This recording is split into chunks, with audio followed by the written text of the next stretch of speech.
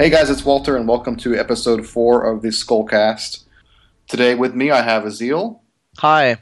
And Griff. Yo. We have something a little different planned this time. Generally we start off talking with Berserk news, and then we usually launch into a reread.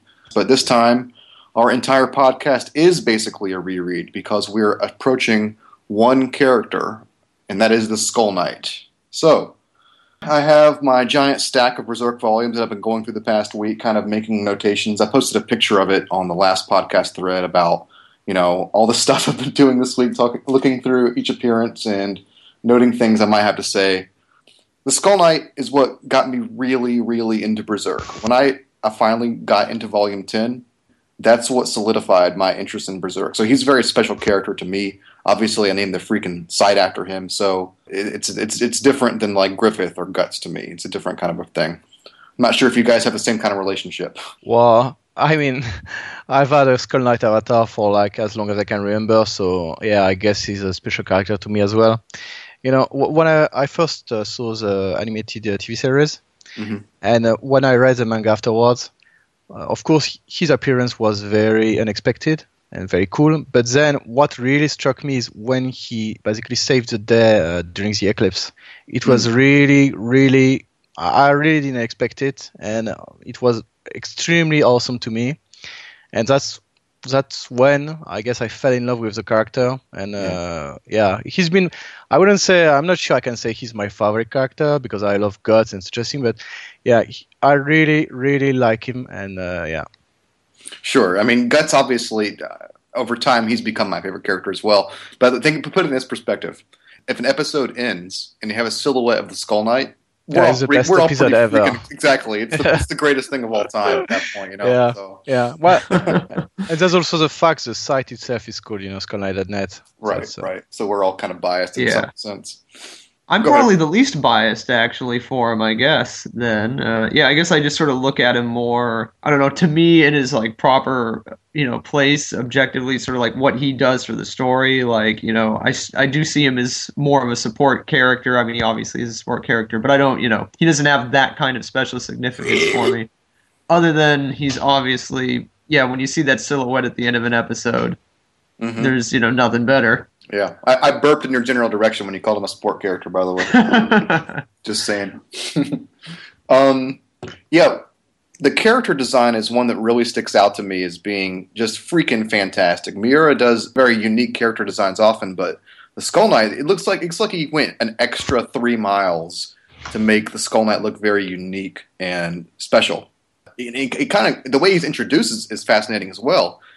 Sort of in the last part of the Golden Age arc, where the world's been fairly predictable in its design, and suddenly this character comes out, looks like literally from like a storybook, some kind of fantasy novel. You don't expect it necessarily. I know there's been built up with the Black Swordsman arc, but you've been in the Golden Age for a while, and that's how Guts kind of sees it as well. Is this what the hell was that? He's scared, actually. He's scared. He's afraid. Yeah. That's right. It's a very, very special scene. He's reminded of Zod, just the aura of... the presence. Yeah, the supernatural aura. Yeah, it's very impressive. The scene itself is very cool. And even the way, the episode starts with Dark Forest. Right. There's a moon, there's, an owl. It's very, very... It's a kind of atmosphere we can find again during the ball, in Retanis, when the tigers attack, it plunges the place in the darkness. Right. Or in the village, very recently, with transformed fishermen and such a thing. Yeah. That kind of horror feel. What do you think? Why this character design? Why the spikes? Why the outwardly pointy design? It's a motif that's throughout his entire character. It even sort of carries over into his horse. So, go ahead. Plus the thorns. Yeah. Definitely the thorns. Yeah. Do you think it all stems from that? The thorn imagery? Well, I think in part, and there's also the whole skull and skeleton aspect. But I was about to say, in general, what's very unique about this character is that he looks like a villain. Yeah. He looks evil, but he's not. So that's to me what's very unique about him. His whole appearance, his demeanor, everything is all makes he's made out to be a villain, but he's not. So right. Yeah. That's an interesting point about him because it's like when I see him now, I don't even like yeah, he would look like a villain anywhere else, but when I see him, he looks very noble to me at this point just because I've been completely indoctrinated, with all of his appearances, so he really, looks like this noble knight when I see him. I emphasize sort of like the white armor kind of idea, even though he's more that greenish hue. I do remember when I first saw the character design, I didn't know what to think of him, and I did think he might be a villain. But obviously, over the years, all of his appearances and things, yeah, I'm in a position where I can't look at him and think negative thoughts, really. Yeah. But it might be good to remember that back in the day, quite a few people thought he might actually be evil. Sure. And, like, he was a fifth member of the God Hand who rebelled against them and such a thing. There were a lot of theories about that back in the day. That was my first big post was about, is Skull Knight evil? And sort of looking at like a big conspiracy theory. Yeah, I mean, we've all had our dark places. I mean, I wrote an entire fanfic series about Geyserek and him ultimately becoming the fifth God Hand of the previous God Hand. So yeah, we've all, not all, I doubt Azil, but I think a lot of us have entertained that notion before. But why the spikes? Why the rose thorn? Why all these very unique motifs throughout his entire character design?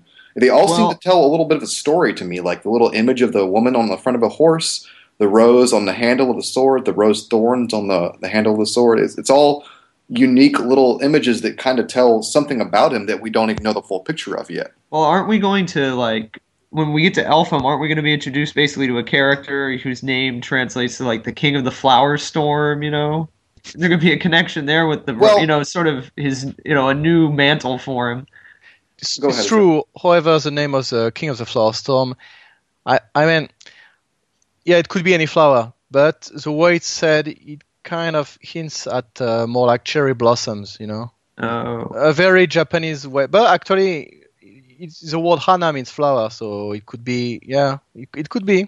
But it's possible. The hana fubuku, the flower storm you're referring to, is something very common in Japan. I think it's in summertime when the cherry blossoms bloom, wind blows, and it creates an image of a swirling mass, and that's the flower storm it's referring to. That's my understanding of it.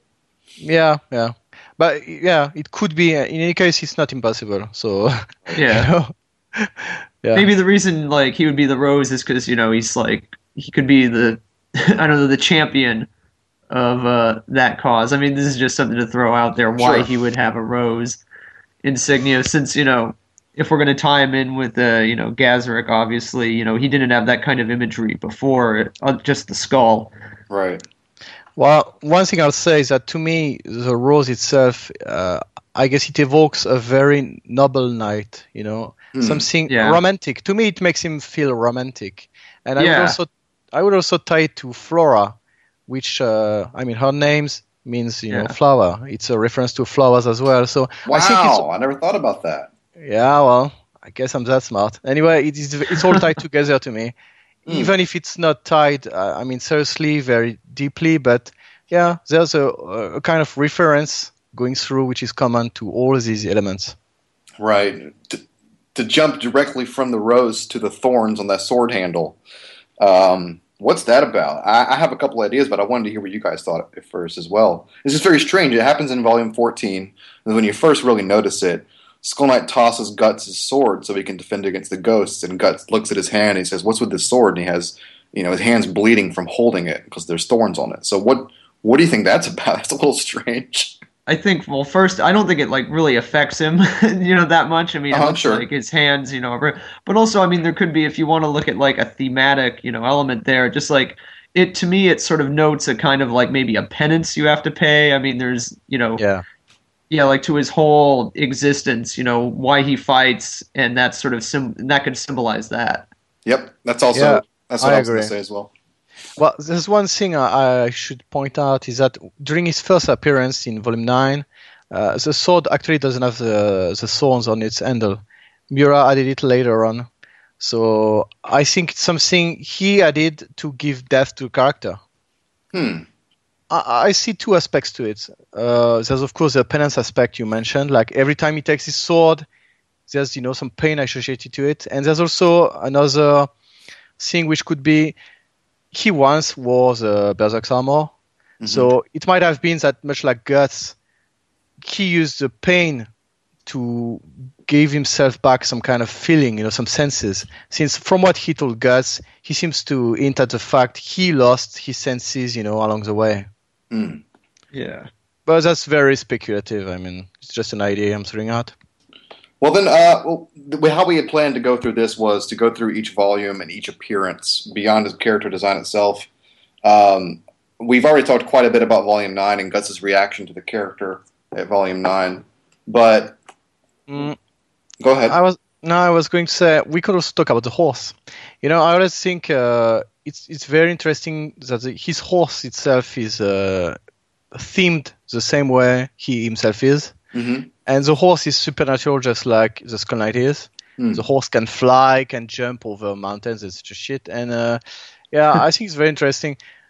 To me, it also hints at the fact the horse underwent the same transformation the Skull Knight himself, did. So, yeah, I don't know. I've done some thinking about the horse as well. One of the things I noticed as I was going through all of his appearances was noticing how the horse moves, how Skull Knight himself moves when he's on the horse. He doesn't necessarily fly. In Volume 9, you can see him floating a little bit off of the ground, which is the most direct allusion to flight that they have in the series that I know of. Most of the time, he's either falling slowly or jumping very far in the horse, True. And he also kind of defies gravity sometimes. He'll do that upside-down strike, which to me implies that he's doing like a flip kind of maneuver thing.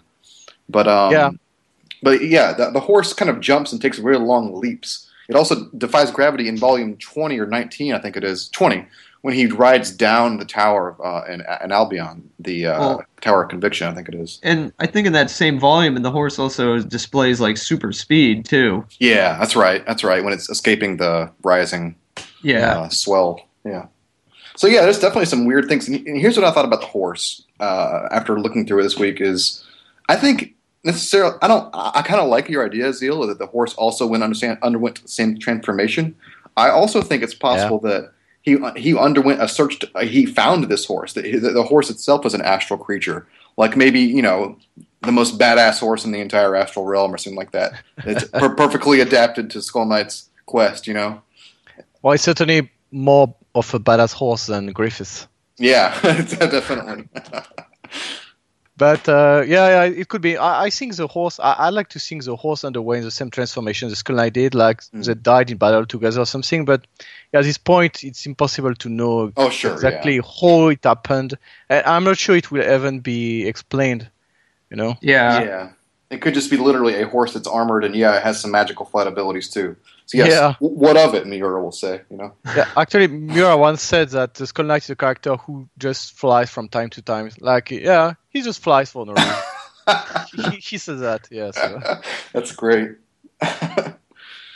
One of the reason Skull Knight approaches Guts in the forest is to tell him about the eclipse and to basically give him a warning that the eclipse is coming. Be prepared for it. And he also gives a one specific illusion that one who fights with a broken sword, I think it is, may be able to survive. Yeah. That's a very specific image that he conjured there.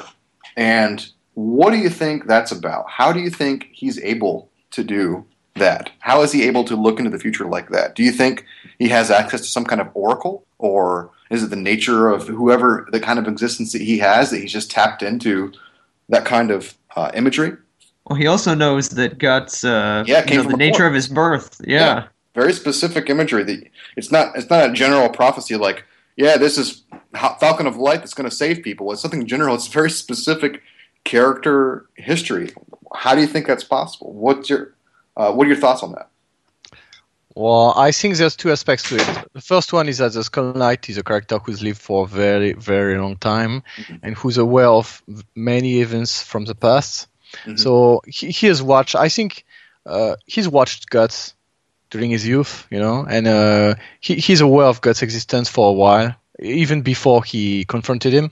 And the other aspect is probably that he has some kind of access. I don't know if it's an oracle or maybe he can feel what's happening within causality and what's going to happen. But I think he's got some kind of supernatural ability to know things. Like in the same way in Volume 34 when he attacked Femto, he was there right at the right moment. Yeah, in the right location and everything. Yeah, in the exact right spot. Right. So he's got a supernatural ability which allows him to know things he shouldn't know otherwise. The reason I say Oracle specifically is because of Sonya, and in Volume 32, I think it is, she tells Zod that he's going to have to make a choice, and she's just able to pull that out of the air based on her own special ability. And I wonder if there's someone else in the world that has that kind of power, maybe an Elfhelm, maybe, that has a similar ability to look into the future, possibly even look into the past, to pull those things out. So I think that's why I said an Oracle specifically. That's my theory, that he has someone. There's someone that he knows that's close to him that has that kind of ability. But yeah, I mean, that's interesting. But I like to think of him as more of a loner, actually. Like Flora was the last thing which tied him to his past, and he didn't visit her that often or anything. You're right. That would kind of cheapen that scene, those scenes with Flora, if there was somebody else. I agree. I didn't mean romantically necessarily, but I meant another companion, maybe someone he calls on from time to time, or maybe. He's just so badass he doesn't need an oracle. As you say, he's just been observing for so many years. He's been waiting for this character to come around. Yeah, well, that's what I think. And like I mentioned in the previous podcast, I think Gus was not necessarily the first one he tried to groom to become somebody who opposes the god end just like him. I mean, it's just some kind of crazy theory, but I think Zod may have been another guy he tried to groom for it, only he failed. That's really cool. Yeah, I never thought about that. It's what then I'll develop. It's what I said during the previous podcast, that Zod might have been a proto-Guts. It's just an old theory of mine that maybe, the Skull Knight and Zod have known each other for a long time, but it doesn't mean Zod has to have lived for 1,000 years. Maybe once upon a time, Zod was at the center of some events, maybe the birth of another member of the God End or such a thing, and the Skull Knight watched over him and tried to prepare him for it, tried to make him into an ally, and it failed, and Zod eventually sacrificed somebody and became an apostle. So even so, they still have this history in common. So the Skull Knight just left him be, and maybe he tried to kill him and couldn't, who knows. And in any case, he's now doing the same thing with Guts, and this time it's a success. So yeah. Yeah, and a lot of those pieces fit immediately if you consider that if you consider Guts and Zod as analogs. There's a lot of things that make sense from that with that comparison. So I can definitely see that as a possibility. To jump into that though, you touched on something that I really wanted to talk about, and that is SK and Zod's relationship. How far back does it go? What do we know about Zod? Well, he's been looking for the strong ones for 300 years, but in Volume 26. He specifically references memory of SK wearing the Berserk armor.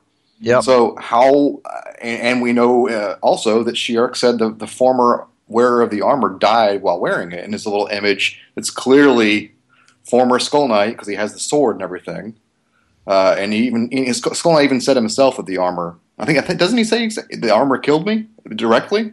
No. What? No, he doesn't say so. Well, I just meant he says that's an armor that I once wore, and then adding on to that, Shi'Urk said the former wearer of the armor died. So that's why I draw those two lines together. Yeah. Basically, she said the last owner died, and he said he wore it at one point. So, I mean, and it had a skull as the last helmet. And the sword that the guy's wearing was bleeding out, looks just like Skull Knight's. So I mean, it's not 100% sure, but let's say 95% sure. Yeah, it was him. So yeah. That being the case, how old was Skull Knight at that point, and how old does that make Zod? The reason I say all this is I wonder how long the two have been companions or have known each other. Well, it's possible that Zod, knows of the armor, but not, but that he wasn't around to see it firsthand. Yeah. So, I thought about that as well, but the wording he uses is the memories. He said it brings back memories of this time. That's true. So So I don't know. Yeah, well, like I said, this idea I had is actually something I thought about very long ago, like before the armor was even introduced in the series. Yeah. And recently, I mean, over time, I think Zod has become Mira's made him more deeper and deeper. Like, Yeah. for example, what happened on the cliff, what happened when he was faced with the Falcon of Light. Again, it's stuff we talked about last time, but I think the more things go on, the deeper Zod becomes. Mm-hmm. And so, yeah, eventually I think he'll be revealed to have a pretty significant role. And yeah, I believe he's lived a long time. I mean, that exchange with the Skull Knight certainly seems to indicate it, so yeah. Right. It's Yeah, in a almost lot of ways, he's sort of a main representative of like the God Hand side of things. Like just because he's the one who sort of gives out that kind of information, like it trickles out from him. it's almost. Go ahead, Azil. No, I was going to say, even the other lieutenants among Griffith's armies, the 5 generals, they all act some kind of, heralds. Locus does it a lot also, he looks very ominous and says, yeah, soon it won't matter, like the true master will come. Mm-hmm. They're all a bit like that, and Zod the most among all of them. Right. But what's different about Zod is they even know, those generals even know that he's different. He's kind of a man apart from them. Yeah. The intro in Volume 32, specifically they're talking among themselves about, wow, Zod sure is awesome. And this is, as he's even they look up to him. Exactly. So I consider Zod like, he's more of a loner. He's working with the other apostle generals and things, but obviously he's kind of wants to do his own thing as well to a certain extent, I think. Yeah, of course. But that's why he was on the cliff, Right, sure. I mean, among other things, he has that aspect where he's not just a servant. Right.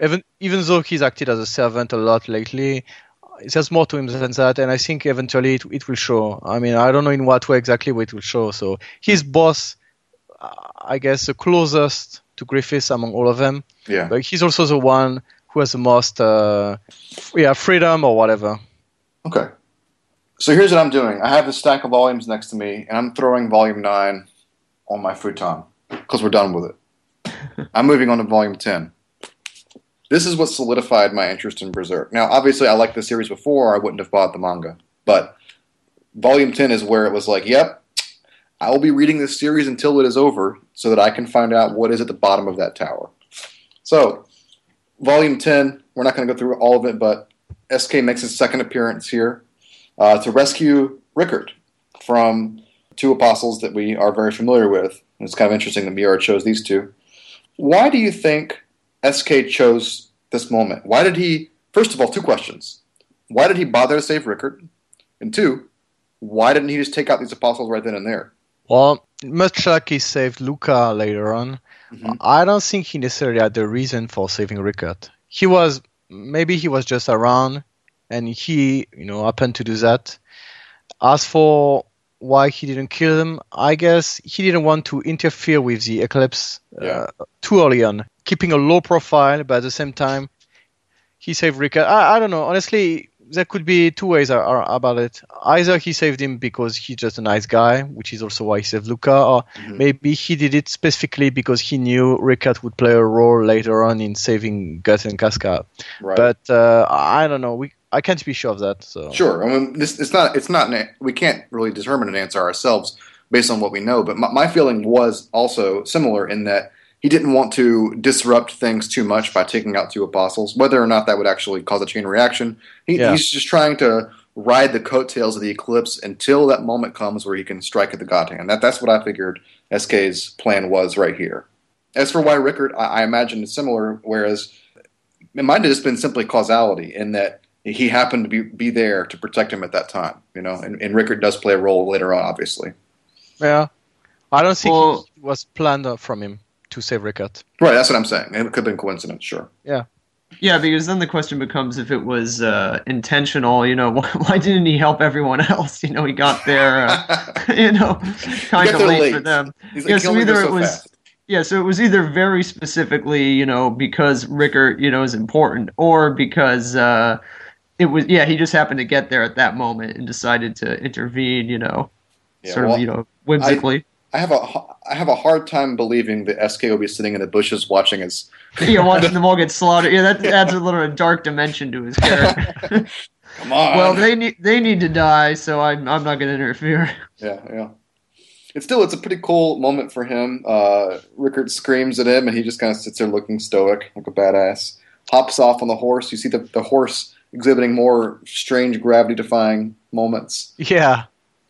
I had this. I don't want to talk about it. Actually, I had this really shitty theory many years ago that SK's appearances were related to the full moon, and obviously that's not the case. But another characters are, so we're not going to get into that though. Yeah. It wasn't that stupid, It could have been. It could have been, yeah. But the next episode is one of my favorites in the entire series. As the Falcons are descending down into the Tower of Retribution, they start wondering how deep does this tower go, and Charlotte starts telling them the history of the significance of this tower, and that the tower was actually built on top of this massive crevice in the earth. That if you go down far enough, are the remnants of the original empire that established Midland, and that is. But go ahead. The remnants of the city, not the empire itself. I mean. Okay, well, the heart of the empire, the capital of the empire. Yep. Sure. Yeah. And that main man is Geyserek, and you see two really detailed shots of him. Although, of course, you don't see his face yet, but very detailed armor shots of this character. I probably have looked at these panels. I don't know, probably 1,000 times, always trying to clue out something from it. And there's nothing, in my opinion, there's nothing to be gained necessarily from looking at all the different motifs here, other than he was some kind of awesome general. But what do you guys think of the significance of his description here? Gus keeps comparing the time to the current time, and Geyserek to Griffith at one point. And then, of course, he recognizes the skull mask, as Charlotte describes, as being from the Skull Knight. But what do you think that's about? Because this can go so many different ways, this parallel between SK and Griffith. There's this thing Flora says about causality being a spiral and not a circle. So I think it's fitting in a way that Skull Knight, or let's say Geyserek, originally had traits which were both common to Gus and Griffith. Yeah. So in a way, he was like Griffith in that he was an emperor, a conqueror who, took everything by hand and whatever. And in another way, he was like Gus in that he ended up opposing the God Hand and what we know. Well, we don't really know much about it. Yeah. But I guess that's how I see it. Like, he was like Griffith, but also like Gus in a way. And I'm guessing whoever became a member of the God Hand back then was a bit like Gus and Griffith as well. But it went the other way. Yeah, the fact that Guts and Griffith both have parallels to one character has always been very fascinating to me. And I never necessarily know how to speculate beyond that. Is that they both share similarities, and there might even be nothing more than that. Griff. Oh yeah, I mean, I've always sort of imagined Geyserek as being like I don't know. I even did a silly image of his face, and it was based on sort of elements of Guts and Griffith. I've always thought of him, as being that way, sort of a combination of the two, just in the way, and it's only gotten stronger, obviously, on Guts' end. Yeah, the similarities, is assuming he's Skull Knight. Yeah. And his origin. So it's interesting that he has that connection to both, those characters. Right. Another thing I've thought of quite a while back is that Griffith could have been. We know he's been engineered in a way by the idea of evil and so on. And I guess he could have been. He could have been based on Geyserek. Like, they know what happened back in the day, 1,000 years ago. They saw how it went down. Of course, we don't know anything about it, but maybe they said, okay, let's make our champion following that model. Let's base it on that model and let's make him ours. Right. That's a good point, yeah. Following, sort of the idea you had about Zod being sort of a failed, like, Guts in his time, maybe Geyserek was also engineered to be that, and, they... we see like the people with the sacrifices at the bottom of the tower carved. It looks like looks more primitive in a way because it's all on their forehead, and so that's still a mystery. But maybe he was also supposed to be like he was supposed to be like Griffith, and for whatever reason that didn't work out too. Yeah, actually, that's one of my earliest speculations about Geyserek is that he was so much of a badass, he refused to sacrifice. Yeah, he was there. They were all there. She said, "Oh, fuck you guys, I'm not doing this." I also agree. That's also I was going to lead into that, but that's definitely what I think happened as well.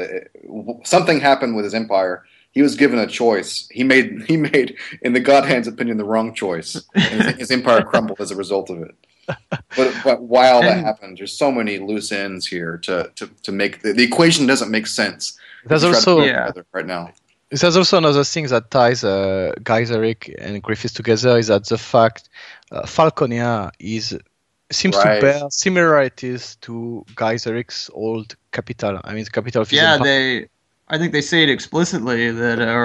The pontiff says it's the lost city or the old city. I think, or something like that. Yeah. So that's another thing that ties the two of them together. One thing I wanted to focus on Guts and him real quick. I had jumping forward to volume 24 for a moment. If Guts and SK have a connection, just focus on the armor for a moment. SK had to wear that armor for some reason to continue his fight against the God Hand. And ultimately, the former wearer of the armor, I can't believe I'm having to use a proxy to describe him, died while wearing it. So when Flora is discussing these things with Guts in volume 24, do you think a part of her is remembering when SK was a human in the same kind of predicament? Do you think as she's talking to him, she's maybe thinking of Guts like SK with the knowledge of the decisions that SK ultimately made? Well, SK certainly was. When they were when she was putting the finishing touches, on the armor when she was getting it ready for him. He was the one who was voicing the most concerns about that. It seemed, as we know now, very personal. Hey, what are you doing with that? And she even said, I think in that part that it brought back, memories for her, and she seemed like they were kind of fond memories. Sure. Maybe he saw it differently. I I wonder if the way she interacts with Guts, if to her she's as if she's like interacting with a former version of her old friend. That's all I meant. Well, but it's Shiroke who mentions the fact the former owner died within the armor. Yeah, and she also says Flora often looked at it longingly. Yeah. I guess there's a history. I don't know if she's really. Maybe Sierra was wrong, man. Maybe that's what Flora told her. Yeah, well, of course it's what Flora told her anyway. I mean, everything she knows is what Flora told her. But I don't think Mira's tricking us with that. I think that it's based in truth. Okay.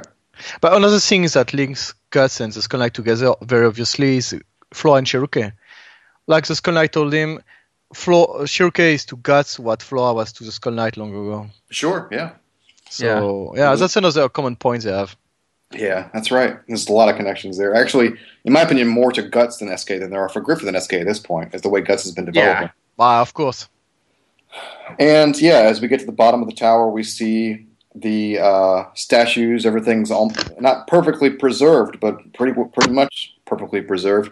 One thing I wanted to note about the imagery here, is that what do you think happened to these people? Did everyone get branded? Because here's the thing. Actually, this is sad, guys. Going through this, I didn't notice this one detail until just this week. And as I've said, I've looked at this volume thousands of times, and I never necessarily noticed. I always assumed the corpses at the bottom all died during the ceremony that got them branded. But look, some are being crushed. Some are being crushed by objects in the background. I always assumed that they died similar to how the Hawks or the Falcons died in the eclipse. They were all devoured or branded and killed or whatever. But obviously there's some catastrophic destruction death happening here on top of that. Well, it's what Charlotte talks about. The city was destroyed overnight, such a thing. Sure. Yeah, it reflects those events. Sure. So we can't know. Honestly, we can't know what happened. I myself never really tried to figure out what happened to all of them because we just can't know, and until we are told, we can't know for sure. So there are many, many, many possibilities. Yeah, it's inconclusive because I mean, for all we know, they were all sacrificed. Maybe they weren't all branded, but in the shot, I know the shot you're talking about. Maybe Miura just didn't want to reveal it, until that detail shot showing the brands on all of them. Like maybe those ones that are being crushed, maybe they weren't crushed at first, but they were sacrificed, and then when the city came crashing down, that's just how it ended up. Yeah. So, it could be that, some people just got killed after the fact or in the destruction, and not everyone was sacrificed, or they could have all been sacrificed. Like as said, we don't know yet, and maybe we'll never know. Sure. Yeah, and in any case, I mean, they're sacrificed because they're branded, so they don't have to be eaten by apostles afterwards. Maybe they were all branded, and then the city collapsed, and they all died like that, and that was it. It could work like that. Honestly, it's not like there are hard rules which must be followed. So I think if we spend too long thinking about it, we'll just turn around in circles, like many members have done on the forum before. I'm not trying to come to a conclusion here. I'm just talking about noting that this happened, sir. I know, but what I mean is that basically it could be anything. Sure. I agree. Like I said, it's not an equation that can be solved right now with the variables that are still out there. So, before we move on, though, I did want to know something about the architecture in the background of one of these panels. The long shot we have, it's a full-page shot of the statue in the foreground and the dead bodies in the background with the smashed pillars and buildings. There's some imagery in the background that I thought was really interesting. These little things give us insight into how the world was at that time. And they're humans with wings, and I always wondered what that necessarily meant. Are these the depictions of gods, or are these the depictions of, what does that imagery necessarily mean? I also thought maybe it had to do with maybe apostles were walking around then. Maybe they were supernatural humans at the time. Yeah, I think it's more like it depicts the world it was back then, which could be. Of course, it could just be, imagery, which is not related to anything, but it could mean. It could depict the world it was back then, which is like it is now, basically, with unicorns and hydras and maybe winged humans. Who knows? Yeah, and the imagery that's on the front of those temples has actually reminded me of the imagery on the front of Falconia. You have humans, and you also have beasts on the same level, basically. So yeah, and I think it's deliberate. I said, Falconia is based on this last old city, and I think it's very deliberately the same. That's why it's the same kind of Greco-Roman architecture, Yeah, definitely. Moving forward, we have Skull Knight and Zod right in front of the Eclipse.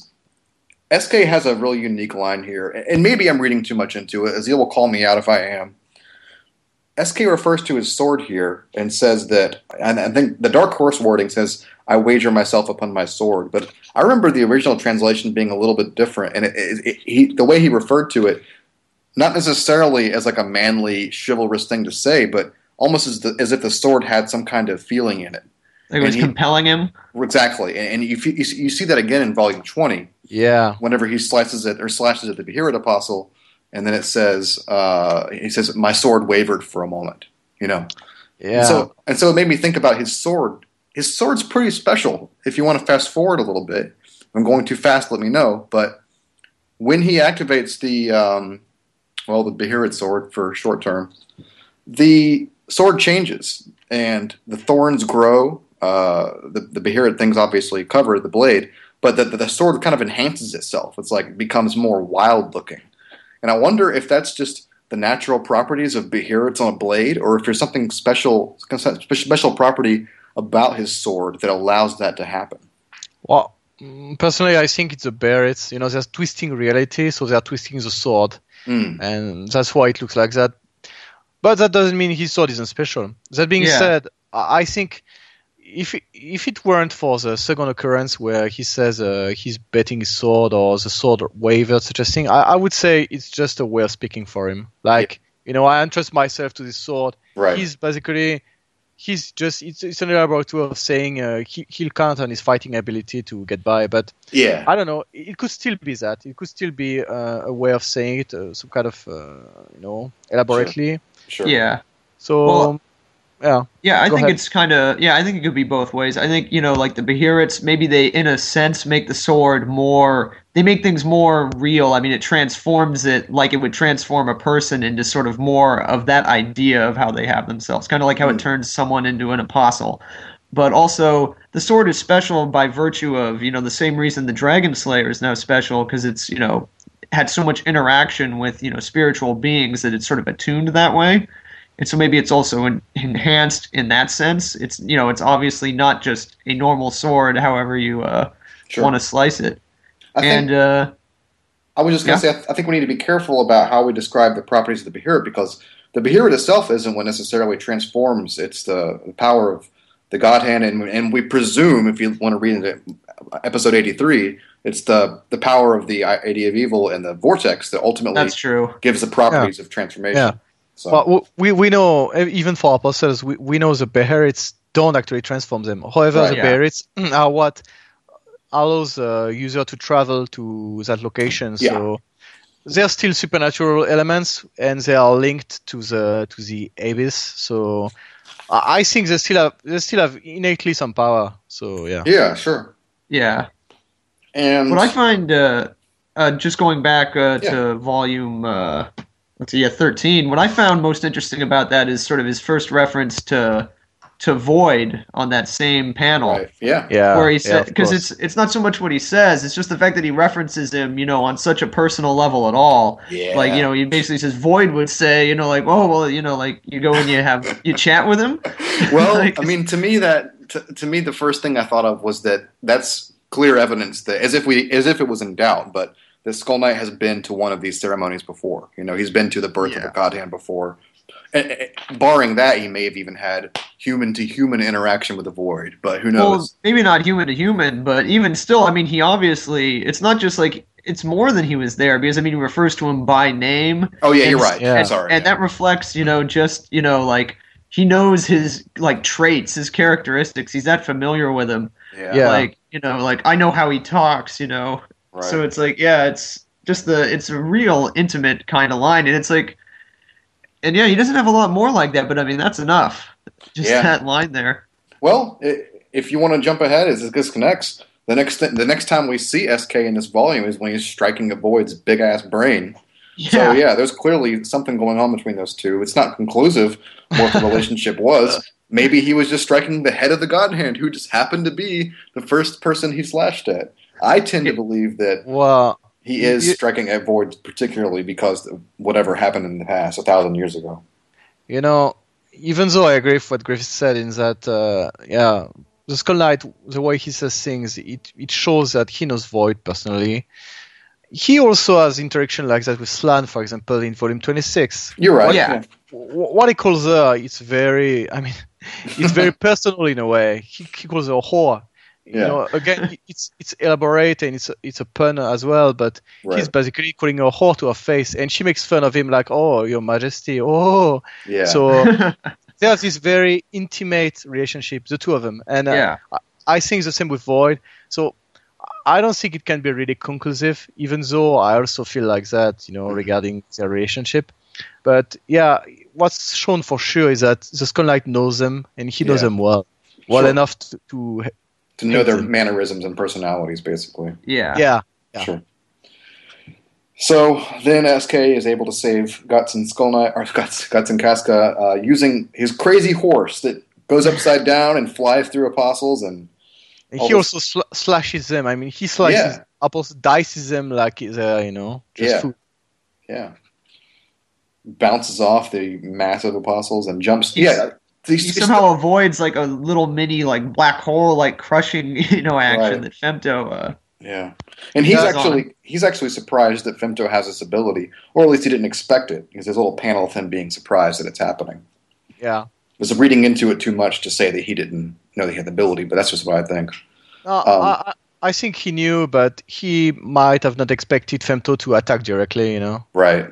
Because Femto just very coolly. Mm-hmm. Just does it. He's been born 5 minutes ago, and he's on to it already. So even he's not like totally sure why. He looks at his hand after like he was just sort of discovering it himself at that moment, like like instinct or something. It just happened.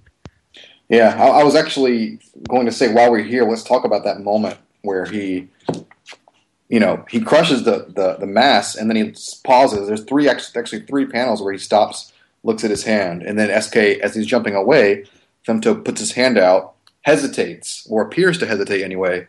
The SK gets away, and Femto looks at his hand. What was that hesitation about? Or was it merely that he's still new to his powers?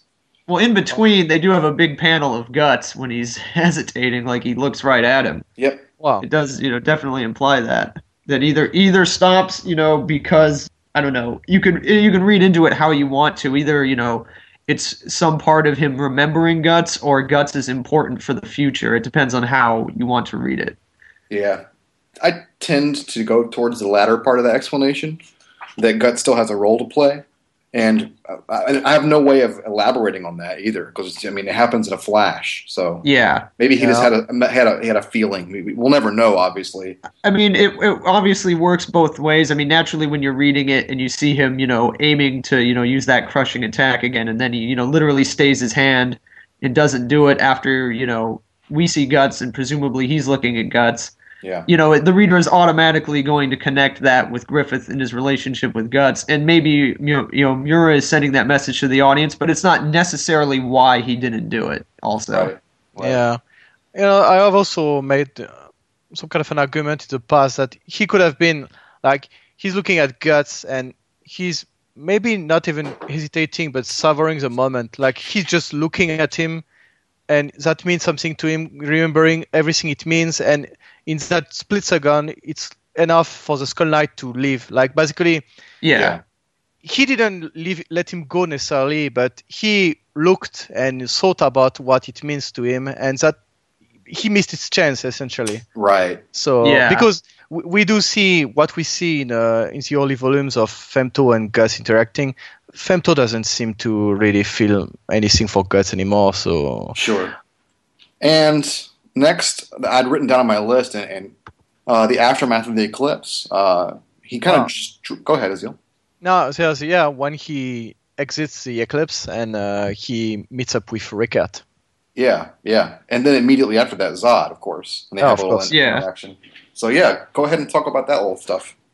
Well, there's one other occurrence in which Zod is shown to have more. He and the Skull Knight agree to postpone their fight. So it shows that Zod is not just a monster who is out to fight. He can actually postpone something. Yeah, it can be reasoned with. When it's worth it. So, yeah. Right. So, I think it also had to do with the fact that it was Guts, though. If it was just a random, he's kind of holding it off for Guts' sake. Yeah, he's got something for Guts. I think it's clear. Yeah, definitely. Yeah, he has an affection for him. I think he sees something, of himself in him, the same that we see. And also, I think it shows sort of what we were talking about earlier with Zod's sort of his own autonomy and independence. Like earlier, I think when at the beginning of their confrontation, Skull Knight, makes that comment about him guarding the gate, and he, sort of dismisses that notion, and says, that's not why I'm here, and everything. Right. And it makes it interesting later because he asserts his independence, like, he's not like them, he doesn't care about this feast, he's not like the other apostles. But it makes his loyalty to Griffith in particular so interesting later because of that attitude now. And the fact that he lets Guts go and he lets them leave, and it's theoretically not in the God Hand's best interest to be letting them escape like that. And to go back real quick, this is just something to expound on what Griffith just said about Guts and Zod. In Volume 32, Sonya actually says it directly.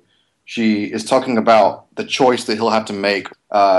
And he's talking about, she says, the one you're drawn to. She specifically refers talking about Guts. So we kind of get a moment in Zod's own head. It's pretty clear that that's the case, but she kind of solidifies it for us by saying those words.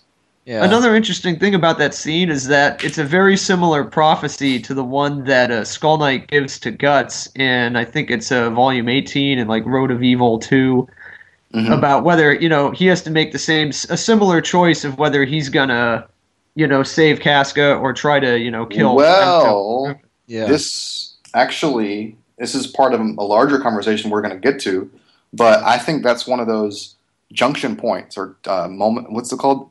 Azil, junction of times. Yeah, I think it's all about the junction of time. I think that's one of those moments where you can go one of two ways, and that's going to be a critical moment for the ultimate aftermath of those events. Part of causality. So. All those ceremonies are junction of times anyway.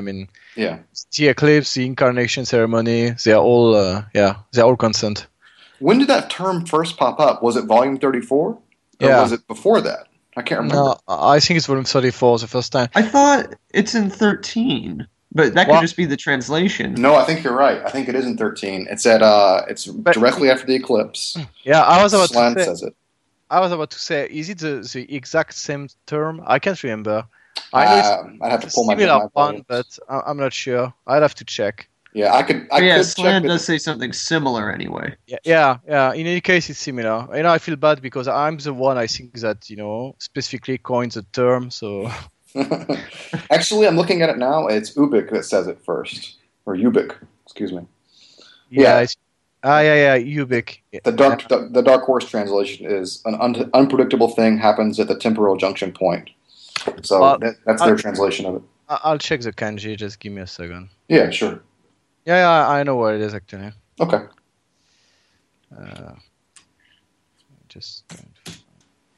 And so Aziel's looked it up and determined that they are the same character, right, or the same word used. Yep. Yeah.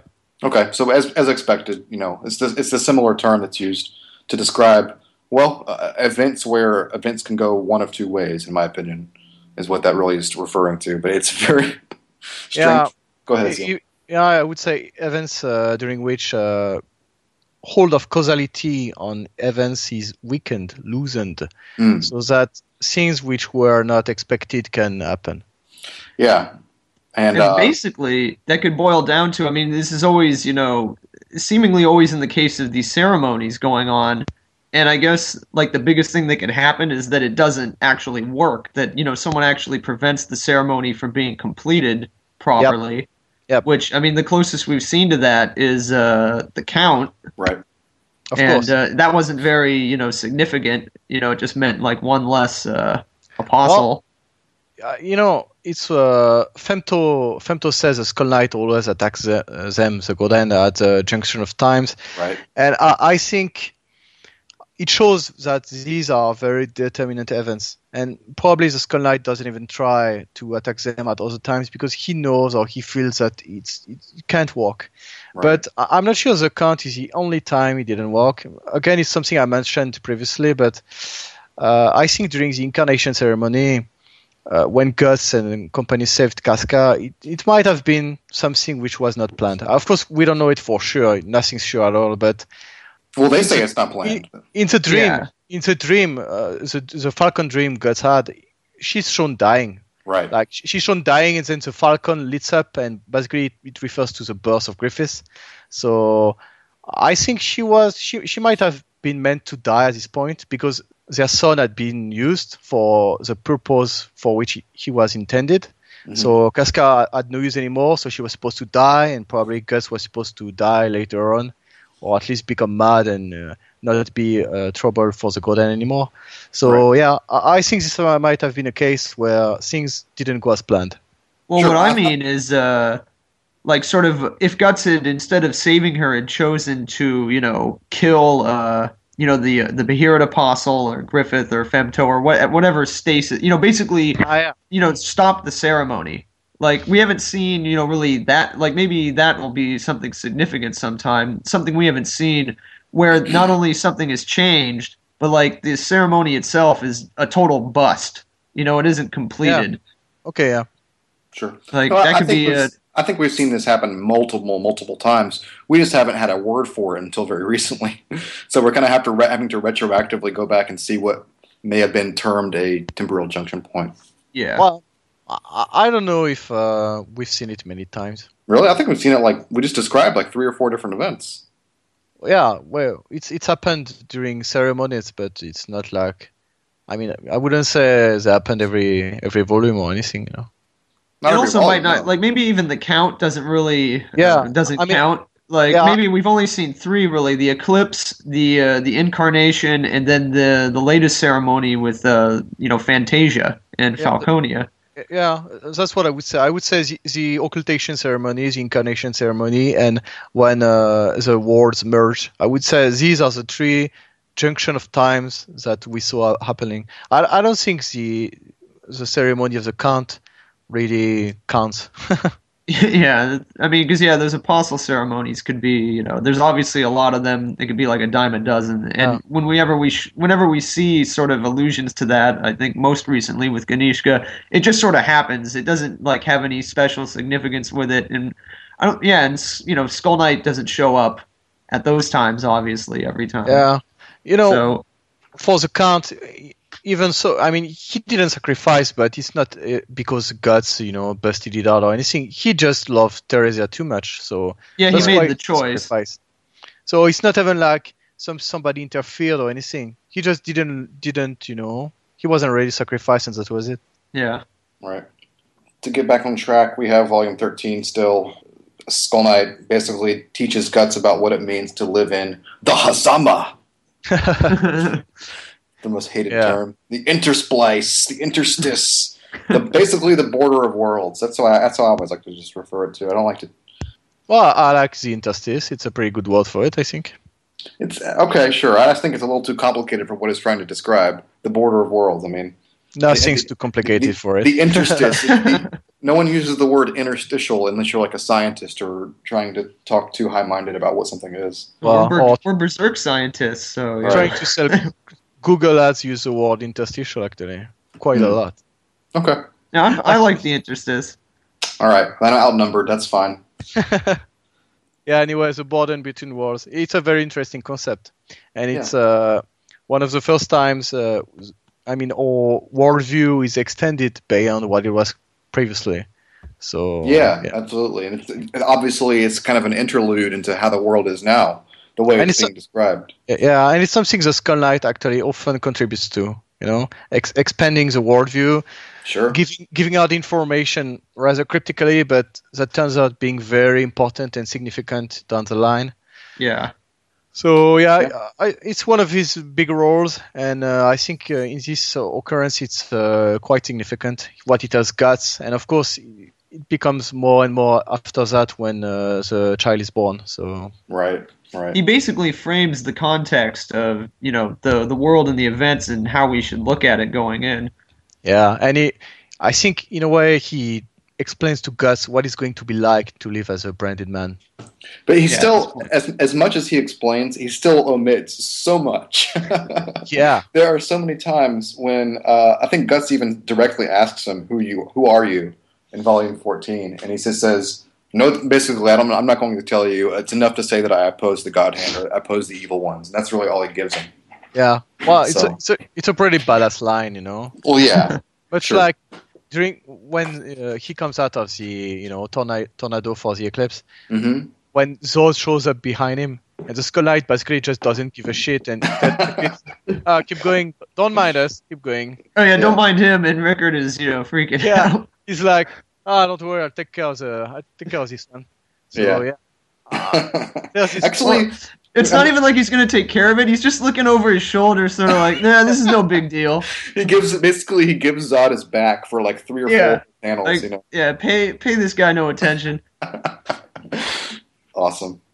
And one thing about SK, I wanted to talk about his where you think he might fall on politics, Republican or Democrat. Or what constitutes human life? Because he tells Guts to stomp it out. Yeah, he is definitely for abortion. Yeah. He's not pro-life. Right. He's pro-choice. Yeah. He's pro-death. I mean, how could someone like the Skull Knight not be pro-choice when he opposes the champions of causality? Yeah. Sure. He's for human freedom. I guess all I mean is he sees a fetus and he says, "You should kill it. You should stomp it out." Yeah, he just says, he does say it. It's like, it would really be for the best. Yeah. Actually, it's interesting. I think it's very interesting because the Skull Knight is so out of pure. I mean, he's just pragmatic. Sure. You should kill it because it will come back to haunt you. Yeah. But had Guts done this, think of all it would have changed. Oh yeah, obviously. Yeah. I mean, Femto was incarnated using the body of the child, but at the same time, I mean, we don't know if the child had not, survived, if he could have used something else, another vessel. I guess he could have. But in any case, now Femto is back on Earth, but the boy within him is, I think it's a weakness, which will eventually spell his doom. Sure. So, I mean, it could have been really bad advice. One thing I wanted to note, even though he says basically kill it, by the end he sort of seems to change his mind. He says, "So it's your child. So he kind of changes his perspective on what the kid might be by the end of that whole scene, I think. Well, again, I think he's just being pragmatic. Like, he tells him, if you don't kill it, it will come back to haunt you. Yeah, I know. No, Well, it also calls into question, like sort of his awareness, because like later he, when he gives the prophecy, he very specifically points out that the child is going to be the vessel at the ceremony. Is that true? Do you guys remember? No, I don't think so. I don't think so. Well, because it calls into question what he knows and when he knows it and how he knows it. Because, I mean, obviously, if he knows everything, he would already know that child is very important, to the guy. Like, as pointed out, he could know that it's going to be maybe a flaw or a weakness later, but it's also, critical to the ceremony being pulled off. And if it had been killed, that could have, set their plans back 1,000 years, or something. Right. Well, I don't think he knows everything. That's for sure. Yeah. I mean, definitely, I don't think he knows everything. He knows a lot, but since we don't know how he acquires that knowledge, we can't really talk about it too long. But I would say it's clear his knowledge is partial. He's not omnipotent or anything. Yeah, it kind of supports your view that he's sort of a loner that's, maybe observing things more than he has, like, a special insight or an oracle or something like that. Yeah. Though Flora could have maybe played that role for him to a degree. Well, I mean, in defense of my oracle thing, even an oracle can, first of all, be very vague.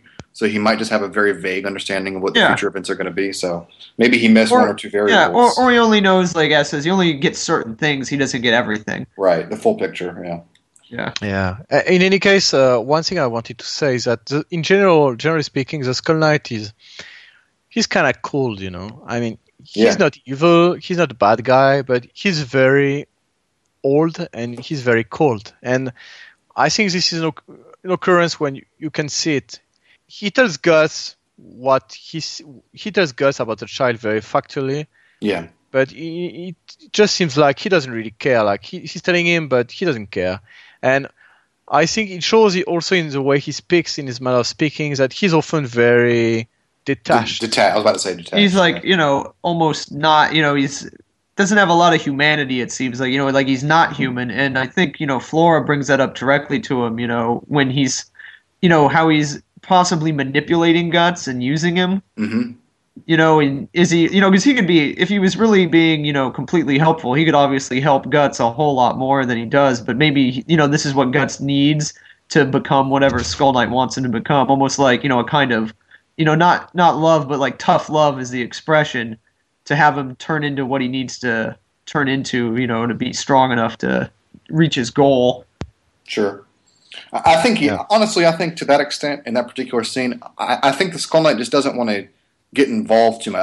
I think he may see himself as a disruption force, and he doesn't want to disrupt things too much in many circumstances. But transitioning away in that particular line, Flora says, "I hope you haven't." I like to think that you still retain some of your humanity, but this is a guy that's been around for 1,000 years, 1,000+ years. What kind of personality would someone have after they've been around for 1,000 years? Essentially trying to accomplish the same goal for 1,000 years. What might that do to someone's mind? I'm not saying he's insane, but he probably has a very different worldview than everybody else on the whole planet. Yeah. Well, Flora also lived for 1,000 years, but sure. The difference is, it's much like the difference between Guts and Casca in that the Skull Knight lives for his revenge, or at least he lives to oppose the God End. That's what he's been doing for 1,000 years. Meanwhile, Flora has lived, with Shiruke, and probably before that she's done other things. In any case, it's not the same kind of life. And I think his coldness and the way he is also defined by that, by the fact he's been fighting against impossible odds for a very long time, and he's just relentless. It's another way in which he and Guts are similar, is that they're both relentless. Yeah. I mean, the Skull Knight, by any accounts, he's even more so than Guts. He's he never stops. Even when he looks like the Terminator. Yeah, glowing eyes and the skull face. Well, yeah, he didn't even stop when he no longer has any flesh. He's still fighting, basically. Yeah, if it's a hollow armor. Yeah, it's a thing I like to. I mean, that's a way among many others in which I like to think of him is that when Flora explains how the world works, the different layers there are to the astral world. She said some spirits live that didn't know they're dead. and after that they move on to the deeper layers. Right. And I like to think of the Skull Knight as somebody who just refused to die. He refused to move on, Just kept going. Of course, there's this armor he wears, but I like to think of him as someone who just refused to die, So, Yeah. I don't know. Cool. His will to live is so strong he is able to continue on for 1,000 years. Yeah. Well, yeah, that's also consistent with, the idea of him being just sort of a conqueror that, can't be stopped or denied, even if it's like, it's sort of even if his mission has changed, he's going to keep going, like you said, and never stop. Him being in armor actually is a perfect transition into Volume 16, which is when we first see him after Volume 14. He comes after Guts kills Roshin, thank you, and drops a Beherit in his mouth, and it makes a particular sound effect. It's a Kerrang, I think it is, which is a hollow metal sound effect. And it also happens again in the end of the Berserk game, actually. Swallows the Beherit, and you can actually hear the sound effect in the Japanese version. Similar sound. It's hollow metal clanging with the Beherit dropping in. So that gives us a little bit of an impression of how he works. If he really is an inhabited suit of armor. It's not some guy with really messed up skin underneath the mask or anything like that. Well, one thing is, first, it's a helmet, the skull. Yeah. I mean, many people don't realize it, but it's a helmet. We can see it's a helmet, so just to be clear, because for a very long time, and still nowadays, many people don't realize. They think it's an actual human skull, but it's not the case. And, I don't know how you can miss that, though, because there's hinges on it. Yeah, you can see the hinges on the sides. Yeah, guys. Are we really going to talk about everything people miss? I know. I'm just surprised someone could get that wrong about it. That's all. Yeah, well, in any case, that's the first time we really get the proof that he's hollow, even though it seems kind of clear from the beginning. Yep. So, yeah. Yeah, not much more to say about Volume 16's appearance, just other than that, just that it gives us an impression of how he works, the inner work. Yeah, I think it reinforces the fact he's a watcher. Somebody who observes. He observes. Well, he could have killed Roshin by himself, I mean, he could have even killed her when he saved Griffiths, but no. He just observes. He lets things play out. Well, I was going to say, also, he notes, Guts' progress, and he also, notes, the path he's going down and, how he's going to be able to handle it. Yeah. I think it also furthermore reinforces the fact he's grooming Guts to become like him, an ally. Yeah. I wanted to launch into a discussion that brings up a couple volumes. I don't think this was a situation where he's been hiding in the bushes all along. I think he may have sensed that this kind of conflict was happening. He may have even sensed that the Beherit was lost, and he came to it. And the reason I say that specifically is because in the Berserk Dreamcast game at the end of it, this is just a small thing, and I could be completely off base, but there's a sound effect attached to the Beherit that's kind of this long whining sound. And then Skull Knight approaches the Beherit, grabs it, throws it in his mouth, and then the sound stops. It's just silence after that. Well, go don't the Beherits, doesn't Guts' Beherit react to the sword? So don't they resonate with each other? So in that way, it's also sort of his way where he could track them. Like you were saying, he could sense, that it's lost or what. Beherits do react to each other in a way. Yeah. In certain you could literally conditions. Feel like a rumbling in his belly when he's near a Beherit. Right. In any case, I think he must have a way to feel things supernaturally. I mean, it's shown many times. I'm not even going to say he might have been branded or anything, but I think as a supernatural being, he must have a way of sensing things. But I think in the case of Roshin's fight and such a thing, he might have actually, I'm not going to say hiding in the bushes, but he may have been around and not necessarily willing to intervene by himself, because I think he thinks himself that he's only interested in the gold hand, basically. He doesn't care about killing apostles. So he went to get the Beherit, but he was not going to just necessarily kill every apostle to get them. So I think he's more focused on the gold hand. Okay.